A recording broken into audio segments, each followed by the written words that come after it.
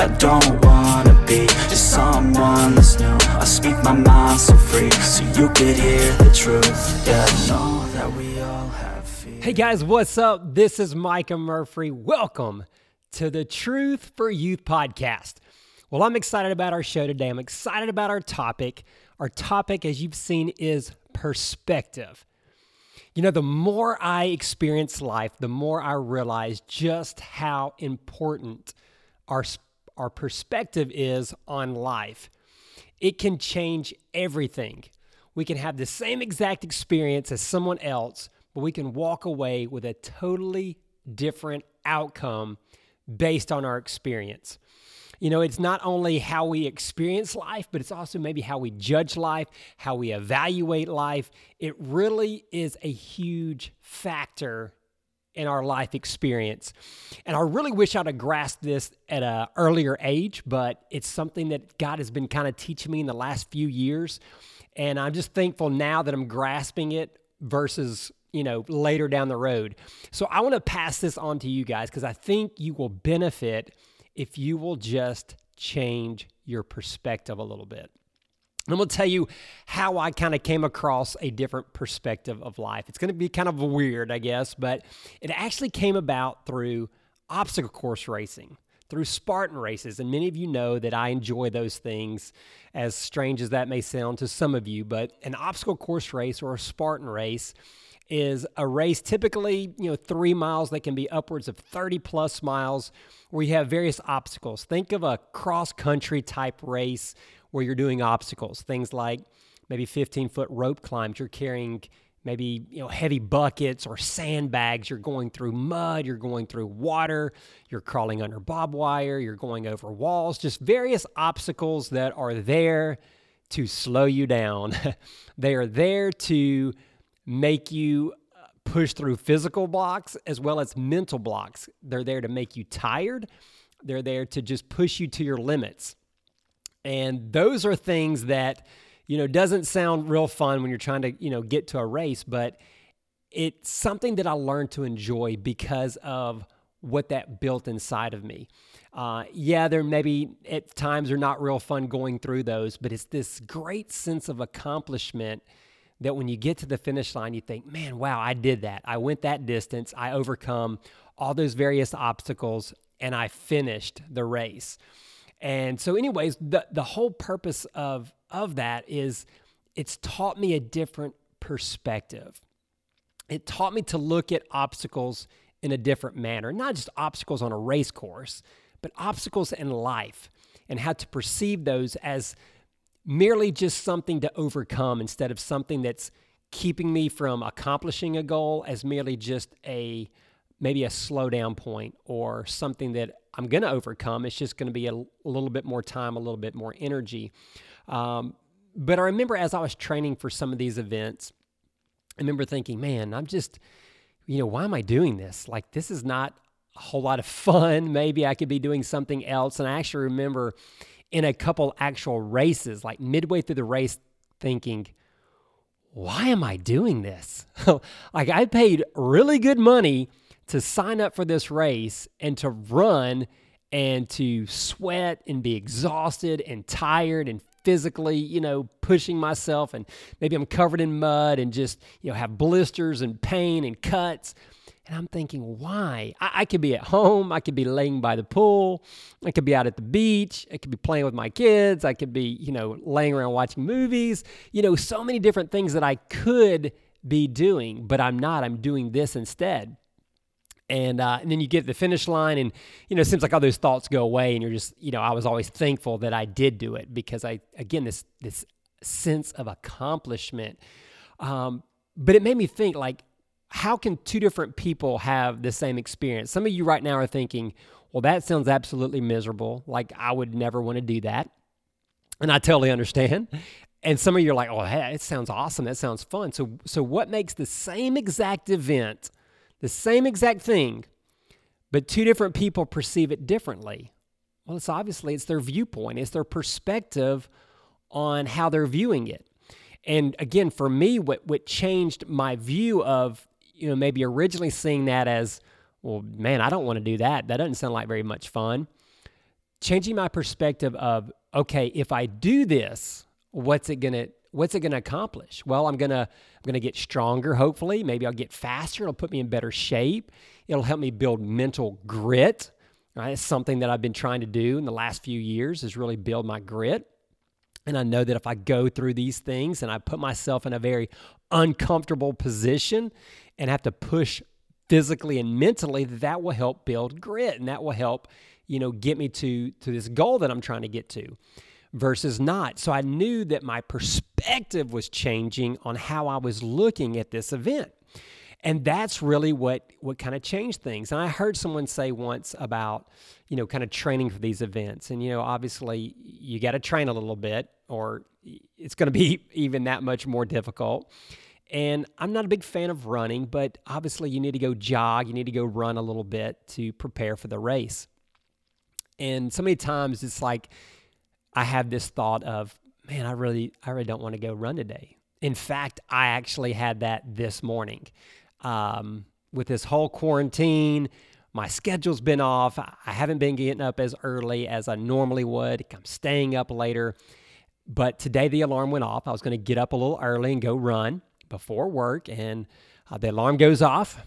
And I'm just like, boy, I'm tired. Stayed up a little too late last night. And I really don't want to get up. My body was a little sore from the previous day's workout. And I was thinking, geez, I just want to lay in bed. I want to go back to sleep. I don't want to go run. That was the last thing I wanted to do.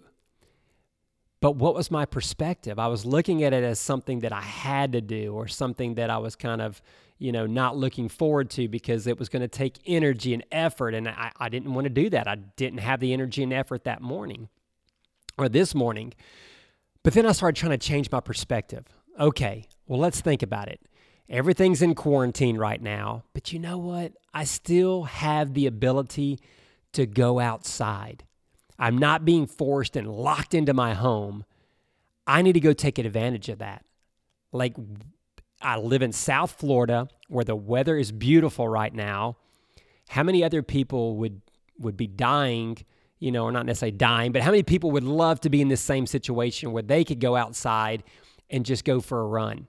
Maybe they're sick, or maybe they're somewhere snowed in, or maybe I don't know. Maybe there's other reasons that they're not able to get out and run. So I started changing my perspective of, it's not that I have to do this, but it's that I get to do this. Like, my body's able to go do this. How many other people physically are not able to go for a run? Maybe they're confined to a wheelchair, or they're injured or whatever, and they're not able to do it. And yet here I am, my body's physically able to do it. I'm allowed to go outside. It's a beautiful morning. Why not?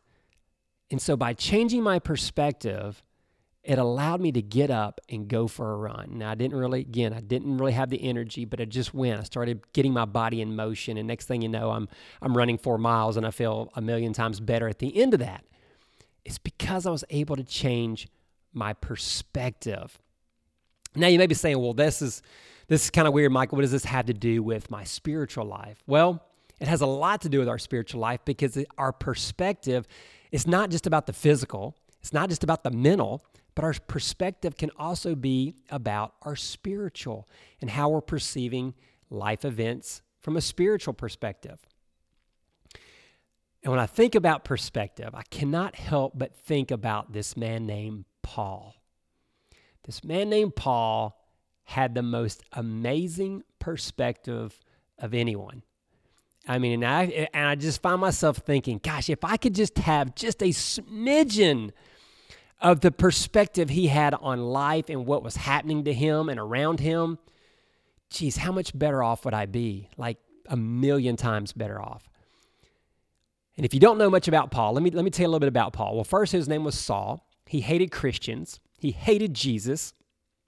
He was a persecutor of them, meaning he would try to beat them and imprison them and whatever he could do to them.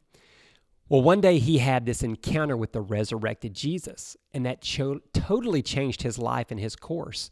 He became one of the most sold-out individuals for the sake of Jesus and promoting Jesus and promoting his cause and telling everyone he could about the good news that came, that you could get salvation through belief in him. So he devoted his whole life to that. And I'm going to tell you a little bit about his perspective through a passage that's found in the book of Acts, chapter 16. Now, prior to this verse that I'm about to read to you, he has been beaten with rods. He has been thrown into jail, not because he went out and murdered somebody or he stole from somebody. He actually went out and he rescued a girl that was demon-possessed. He was able to free her from this demon possession. So he goes out and he does a great deed. He helps this young lady, yet he was thrown in prison for it. And not just thrown into prison, he was even beaten for it. So that's what's leading up to this passage, okay? So now he and a guy named Silas were thrown into prison or into jail. All right, so I'm going to pick up in verse 25 of Acts chapter 6, and this is what it says.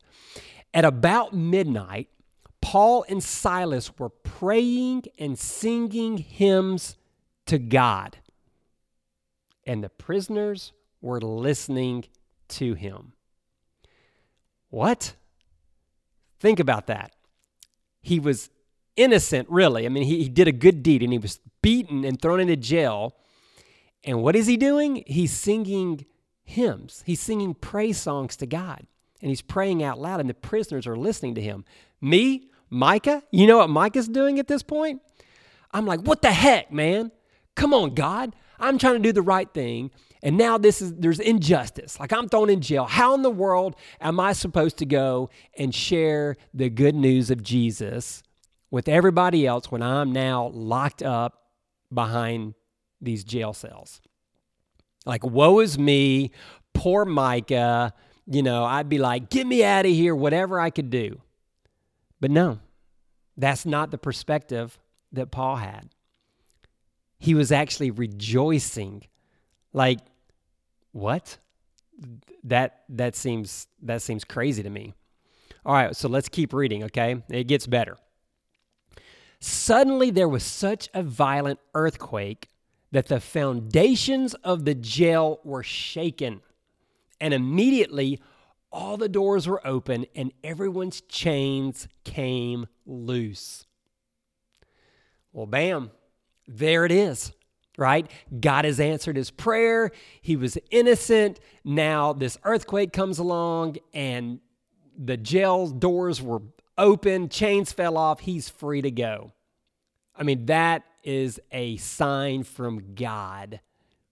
Like, yes, thank you, God. You are faithful. Right? Like here we go. But that's not exactly what happens. Verse 27 and 28. When the jailer woke up and saw that the doors of the prison were open, he drew his sword and was going to kill himself, since he had thought the prisoners had escaped. But Paul called out in a loud voice, "Don't harm yourself, because all of us are here." What? Wait a minute. Paul, come on now. God sends you an earthquake. He opens the jail. Your chains fall off. Why aren't you running free? You're basically an innocent man. You shouldn't be in jail anyways. Like, this is definitely a gift from God. Why are you still standing there and even telling the guard, hey, I'm still here? Well, he must have really got beaten in the head a lot, because homeboy is not thinking clearly. What are you doing, Paul? Get the heck out of there. Man, I would be running like Forrest Gump. Run, Forrest, run. Like, I'm out, dude. I'm gone. Not Paul. All right, so let's keep reading. Verse 29 and 30. Then the jailer called for lights. He rushed in. He fell down trembling before Paul and Silas. And then he escorted them out and he said, "Sirs, what must I do to be saved?" What? That's unbelievable. So the jailer sees that Paul and Silas didn't run when they had the opportunity. And of course, any normal human being would have done that, especially me, Micah Murphy. But he was so impressed with Paul's attitude and his character and his faith in God that he comes to Paul and he bows down before him and he asks Paul, "How can I be saved?" So instead of Paul focusing on himself, the woe is me, that I'm the victim, that I shouldn't be here, Paul was focused on this jailer. He was focused on these other prisoners. He was focused on God's plan. And he was confident that God was going to use him. That's the perspective he had. He saw the jail as a blessing when I would think 99% of us, again, especially me, would see it as a curse, would see it as a hindrance. No, not Paul. Paul was more concerned about, and let's see this is not a friend. Paul was more concerned about an enemy. The jailer would have been an enemy to him, someone hindering him from preaching the gospel, from preaching the good news of Jesus. Let's keep reading in our passage, verse 31.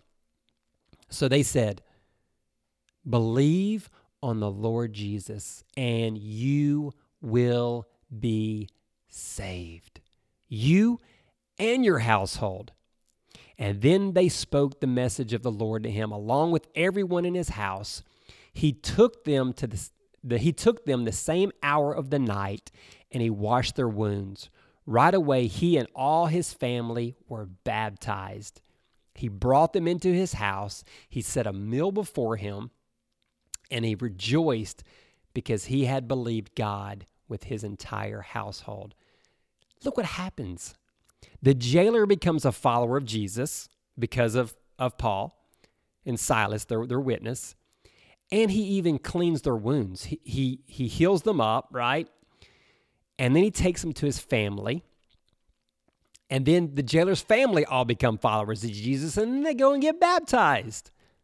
Like that's incredible. Like that's hard to believe. Like, he takes them to their house and he celebrates. This guy that once kept them behind bars is now taking to their house to go have a celebration dinner. That's crazy. Let's keep reading. There's another verse. Verse 35.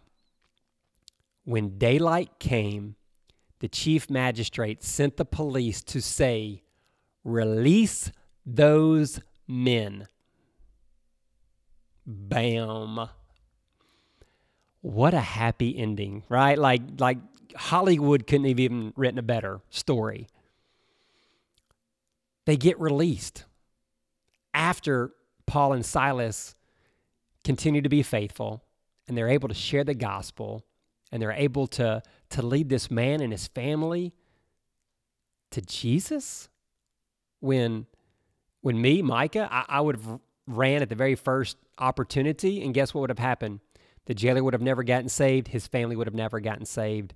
And I would have probably been a wanted man. They would have probably come and hunt me down and thrown me back into jail for probably even longer time because I escaped. But because Paul was faithful, because he had the right perspective, he was able to lead this man and his family to Jesus so that they could have everlasting life. And then he was freed by the government, so now he's free to actually go. Guys, that is incredible. That's what I'm talking about. Like, why can't we have that perspective? It's not easy. It's not just going to come to us naturally.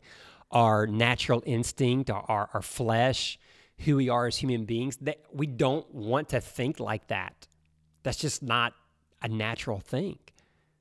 We have to seek God and get His wisdom to see this way. And it really ties into our other episodes where we talked about, not worrying and trusting God more and letting God be in control.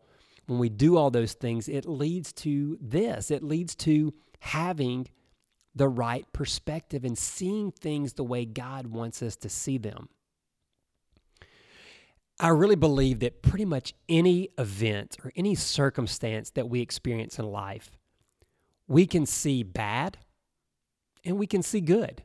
I think there's bad and good in probably everything that we experience. And of course, right now with this virus, and it seems to be progressing and getting worse, at least here in the United States, there's a lot to look at and say, man, things are bad. There are a lot of bad happening. There's people dying. More people are losing their jobs. More people are, having to take pay cuts. More people are being quarantined and having to stay home. And actually just a few hours ago, I'm here in the state of Florida. We're now going to more of a lockdown where, only essential businesses are allowed to function. And we're still kind of fleshing that out to see what that's going to be like. But it's real easy that we can focus on the negative. But what about the good? What about the positives? And you may have to dig real deep.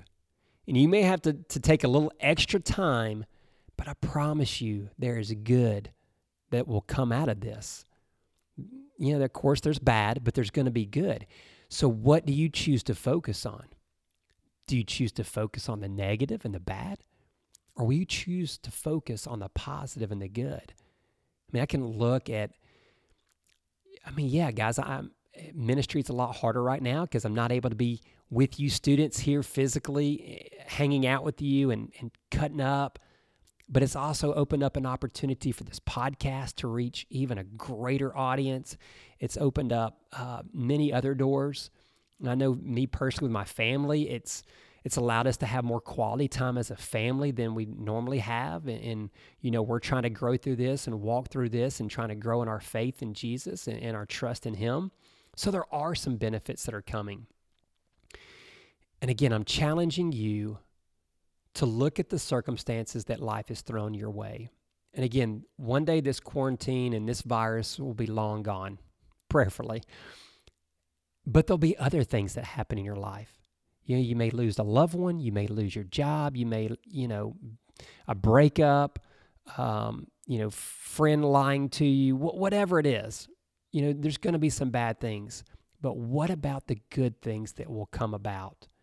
You may not see them immediately, but guys, I promise you that there can be some good.